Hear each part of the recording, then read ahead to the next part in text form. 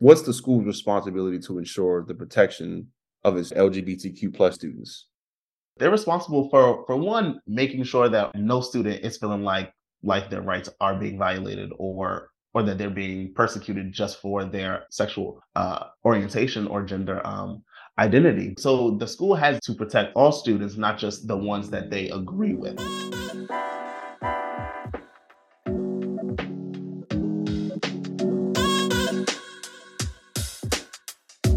You're listening to Thinking Freely with the ACLU of Maryland, the show that talks about what's happening politically in Maryland, from the courts to the streets and everywhere in between. I'm your host, Nehemiah Bester. Around this same time last year, one of my colleagues, Alicia Smith, said something that I thought was seriously profound. Pride is more than a month, it's a mentality. And like any mentality, it determines how you interpret and respond to certain situations. LGBTQ plus rights have been under siege for a time, with some progress here and there, but also some setbacks, including the Human Rights Campaign declaring a state of emergency for LGBTQ plus people this June for the first time in the organization's 40-year history. And unfortunately, students have not been immune to the dangerous anti-queer assaults, legislatively or physically. According to the National ACLU, more than 400 anti-LGBTQ bills have been introduced this year alone, as waves of homophobia and transphobia threaten the safety of queer community members. In addition, too many intellectual spaces where diversity and curiosity are celebrated and respectfully contested are being denied altogether. Entire books deemed too controversial are being banned from the shelves of libraries. Imagine a world where Fahrenheit 451, the dystopian novel by Ray Bradbury, is actually taking place. But instead of burning books, they're being thrown in a more figurative fire. Most recently, Amanda Gorman's poem, The Hill We Climb, read at President Joe Biden's inauguration, was recently banned in Florida for its gender ideology and indoctrination, while All Boys Aren't Blue by George M. Johnson was banned in Maryland's Wicomico County because of its story of a black man growing up queer. When communities are most harmed, the ACLU of Maryland's mentality is to respond. The ACLU of Maryland offers a Know Your Rights program that informs Marylanders of their rights so they can make informed decisions, be good witnesses when violations occur, and know their options for taking action. We just published on our website a Know Your Rights on LGBTQ plus students' rights at school, including dress codes, gender, self-expression, and more, so that students in school are fully aware that they have the right to be themselves. Go to aclu-md.org/KYR to learn more.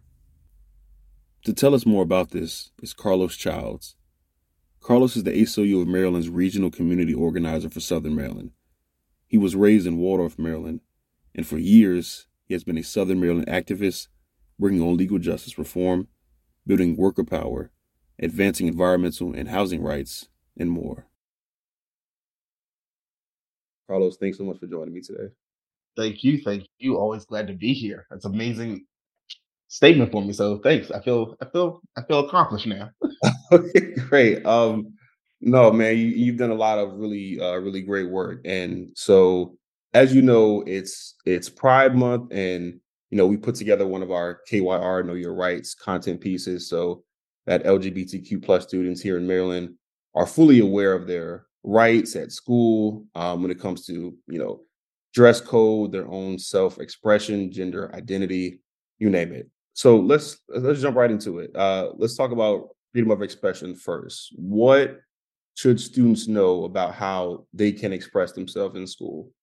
Yeah, the first thing is that one, every student has the right to express themselves, and that it's not just some right that we just say, oh yeah, you have the right to do that. It even goes to your constitutional right and your First Amendment right, which allows you to express your views and identity through your clothing as well. and just letting students know that, hey, just because you are LGBTQ or you want to have a shirt or pants or any type of clothing item that expresses you're pro LGBTQ, pro Pride, political branded stuff, or whatever, as long as it's within the actual dress code of the school, you're free to do you and wear what expresses you to your peers and the staff. So it's more than just like, political things that you can wear. Like you can, if you say, for example, if somebody were to wear like a Pan African flag, like that would be acceptable in school, right? Oh, definitely. Yeah, if you wanna wear a Pan African flag, if you wanna wear a T-shirt with a whole bunch of cartoon characters on it, you can. It's nothing stops you as long as it's within the actual school dress code itself. Okay, okay. So staying on dress codes, I remember in school, things like spaghetti straps were banned. No tank tops, no sandals. Everything had to be fingertip length. What were some of the things that you remember, and what should students be aware of when it comes to dress code, particularly when it's based on gender? Oh yeah, definitely. I remember the same exact things. If you had a spaghetti strap, making sure that it's like two fingertip length on it. Make sure that if you put your hands down, that your pants or your dress comes to that. It's really, I mean, but even on top of that, as like all of us probably saw, it was majority of black girls Mm. and brown girls who actually face the actual like repercussions of that. It would be telling them, oh, your tights are too tight, you can't wear X, Y, and Z, where their white peers can. Mm. But specifically for LGBTQ related students, is that federal law prohibits any public school from mandating gender specific dress codes. So if you identify as male and you want to wear a dress, a school cannot say, "Well, hold up, that doesn't fit with our gender stereotype of what you should wear." And then also making sure that people feel comfortable in whatever clothes that they're in, and making sure that a school cannot tell you that you have to fit whatever their image of your gender is, or what they conceive your gender to be. So, like saying like with that topic on dress codes, we touched on it a bit, but something I wanted to ask you, what about when it comes to transgender and gender non-conforming students? Not not only on dress code, but access to things like restrooms and locker rooms. What are their rights there? Yeah, definitely. Well, as far as clothing, it's the same as before. You have the right to wear whatever fits your gender identity or your gender expression, and whatever makes you feel comfortable. As well within the actual dress code itself. But as far as like locker rooms, restrooms, we want every LGBTQ plus trans non-binary person to know that they have the right to use the locker room or restroom that fits within their gender identity. It's not a thing of just because you are perceived a certain way or that the school would like it to be a certain way that you have to actually conform to that. And that also to let them know that you should not under any circumstances be forced to use the nurse's bathroom, the staff bathroom, or some secluded kind of separate but equal version of what a school Right. may be trying to do for you.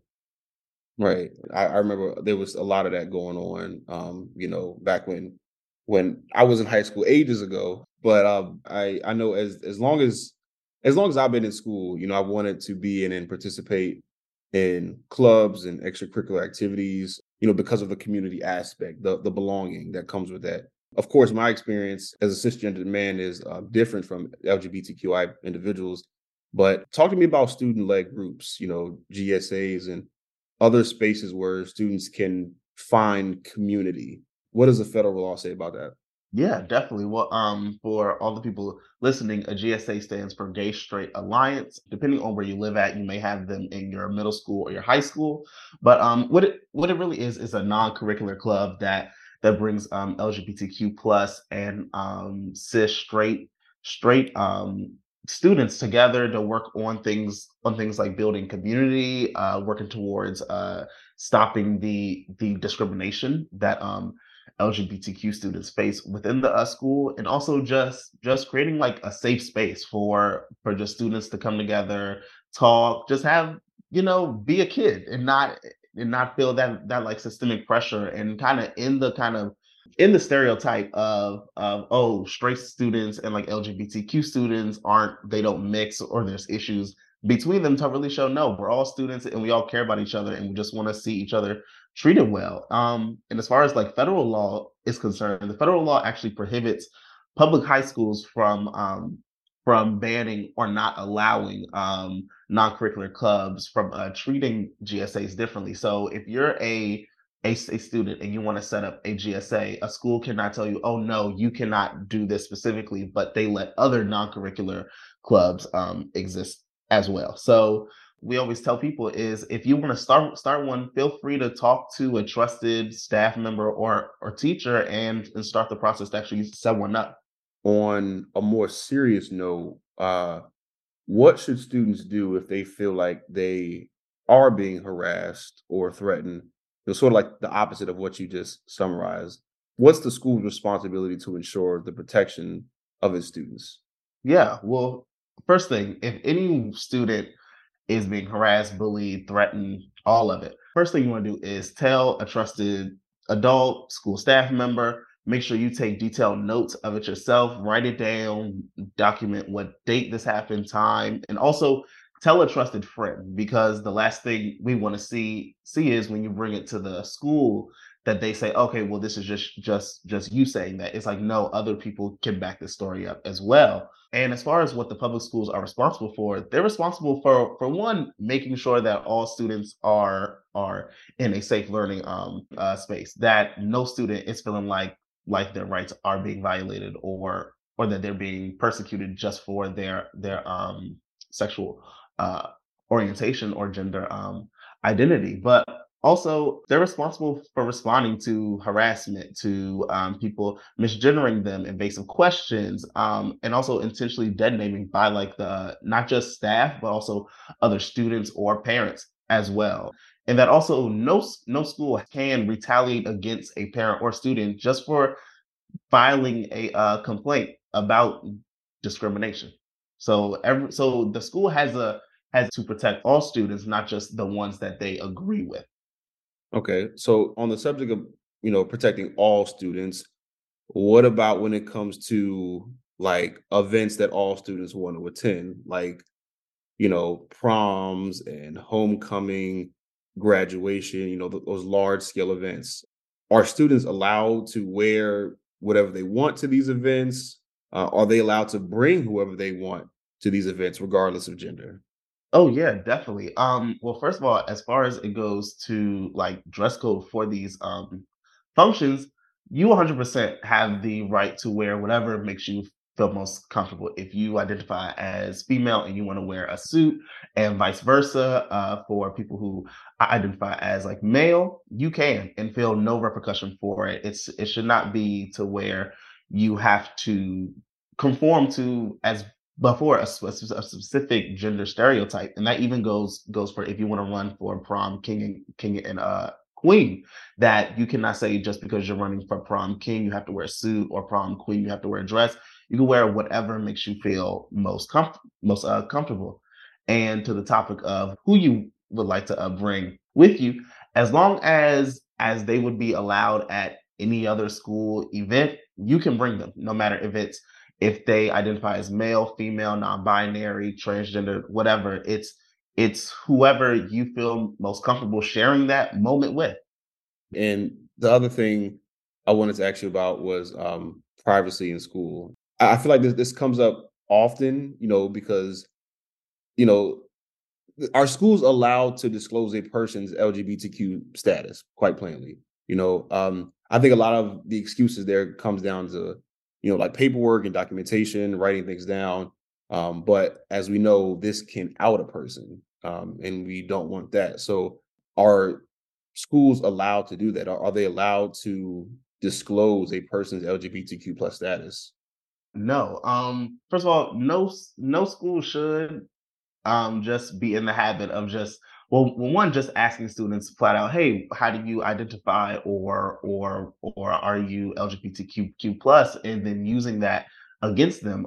That's one wrong, right there. But and the second thing is too is that they do not, or they should not just out out someone, not even to classmates, but to their parents as well, without explicit permission from that exact student as well. And it's not just that because you're in the closet towards your peers or parents. Even if at school you're out, that does not give the school the right to actually say, oh, okay, well, since you're out at school, then we have a right to just tell your parents Mm. as well, because they don't know. Well, one, they may be putting you in an unsafe environment by doing that, and then two, they don't know personally who you have come out to or haven't as well. And then also, school faculty, students, peers overall should just refrain from like asking people very like invasive questions or kind of making appropriate comments when it comes to someone's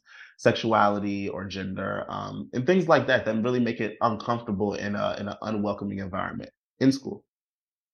Right. Yeah. I love what you touched on because oftentimes, like, it's not just, the school that, you know, can be potentially harmful, but also like that student has to go home every day. And if they're out, they're not out to their parents or their loved ones or their family members, that creates it's extremely problematic and can put them in further harm's way, you know. No, So you're definitely right. I mean, you could have students who may leave their house dress a certain way when they go to school, change into something that makes them feel more comfortable. And then if you have a school who's just intentionally just telling the parents, oh yeah, did you know that X, Y, and Z child is doing this? Like you said, you could be putting that child in a totally dangerous situation going home.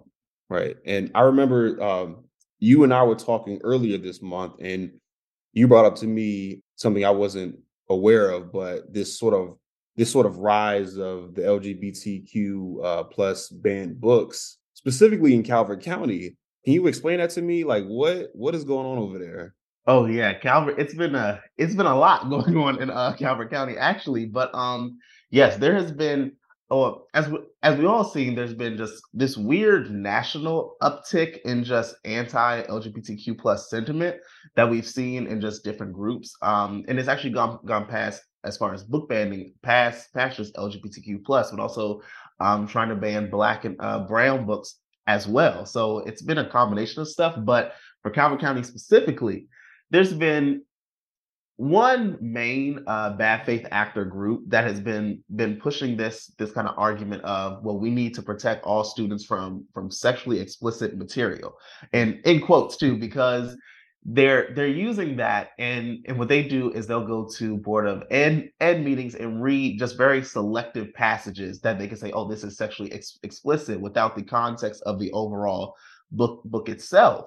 So what happened recently at the last school board meeting is that there was a policy or a policy proposal that one of the school board members put up, and this wouldn't just ban books. This policy proposal was made to stop books from even going on library shelves. What they had this do would set up multiple committees in different per school that would have to mandate that the entire committee, before putting a single book on the shelf, have to read that entire book. So just imagine a public school library that could have hundreds or thousands of books in it, making a committee's job to read every single book before it even goes on the shelf, which is insane to think about. But it's even worse when you think about that. The main group that is pushing this policy, they've been on Facebook trying to crowdsource people to read books that they want to ban.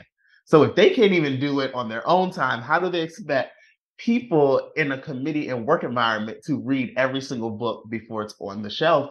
And from what a lot of activists and just orgs have been saying, the main goal of this is to just stop having books in the library at all. So I guess if they can't win the ban fight, we'll just not have public school libraries.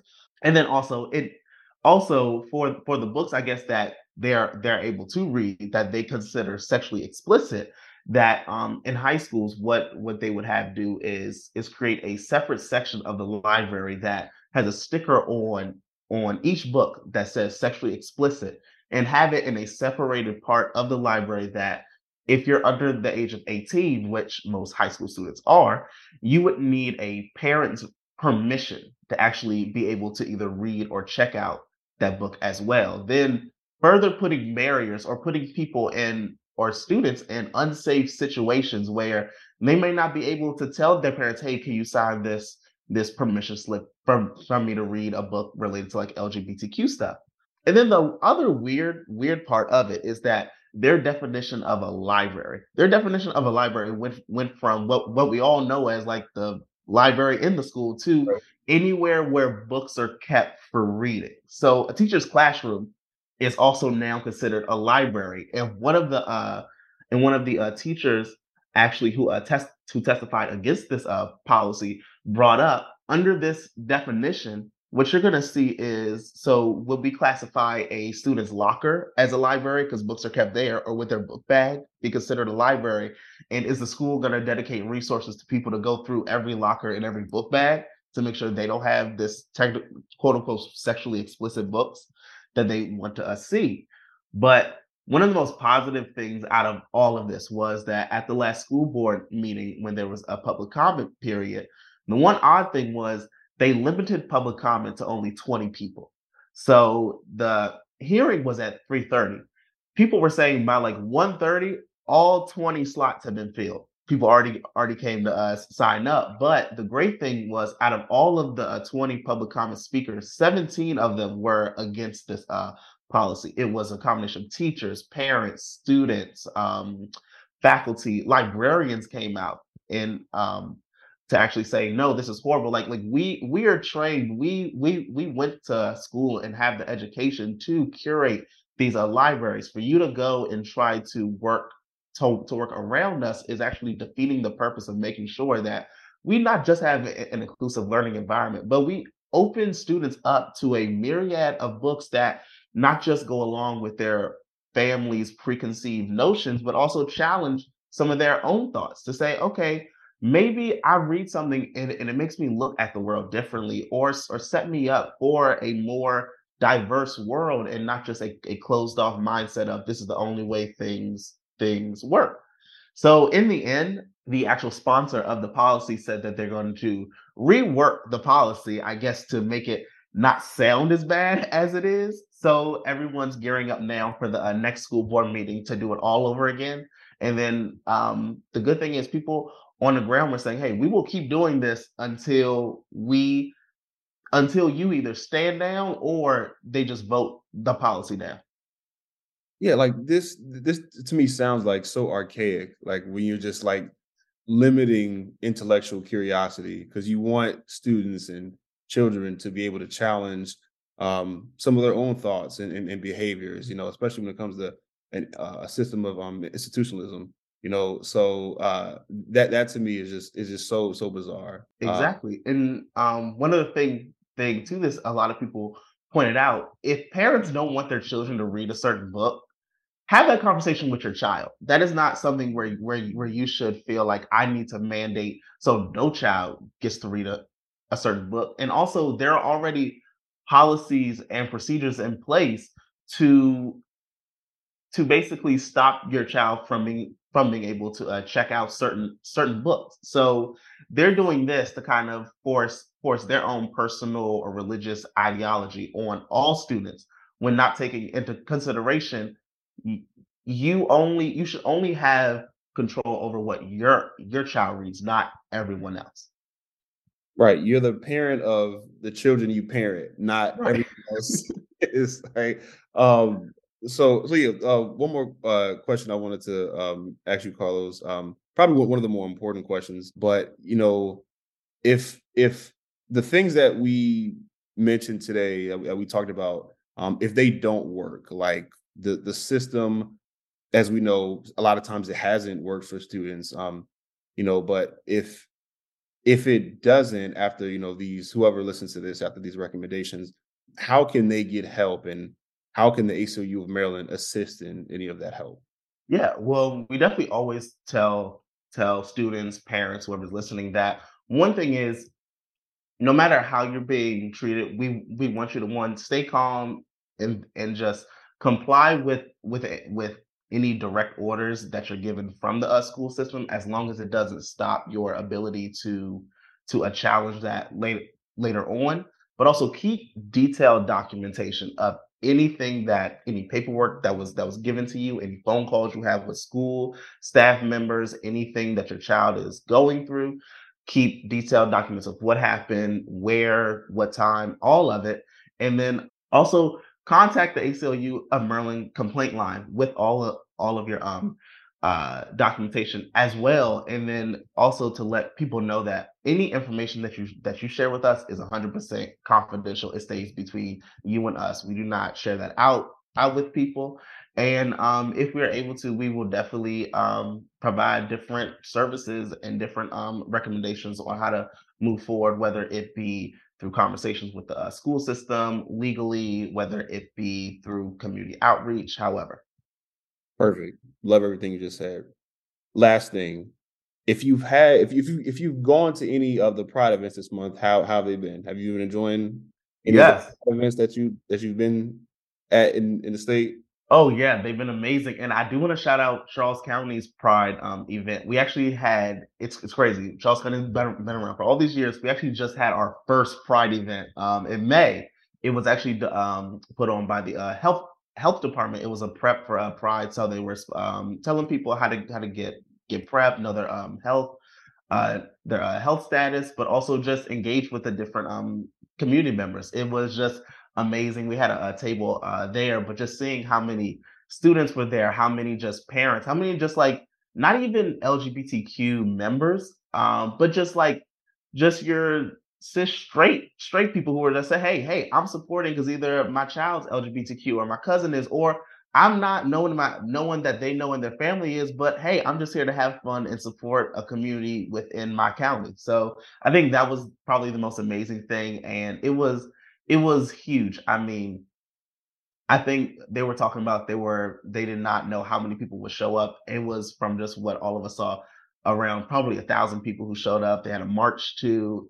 It was amazing and really powerful. And I know people are already talking about, all right, cool. So what's happening next year? How we're gonna keep doing this?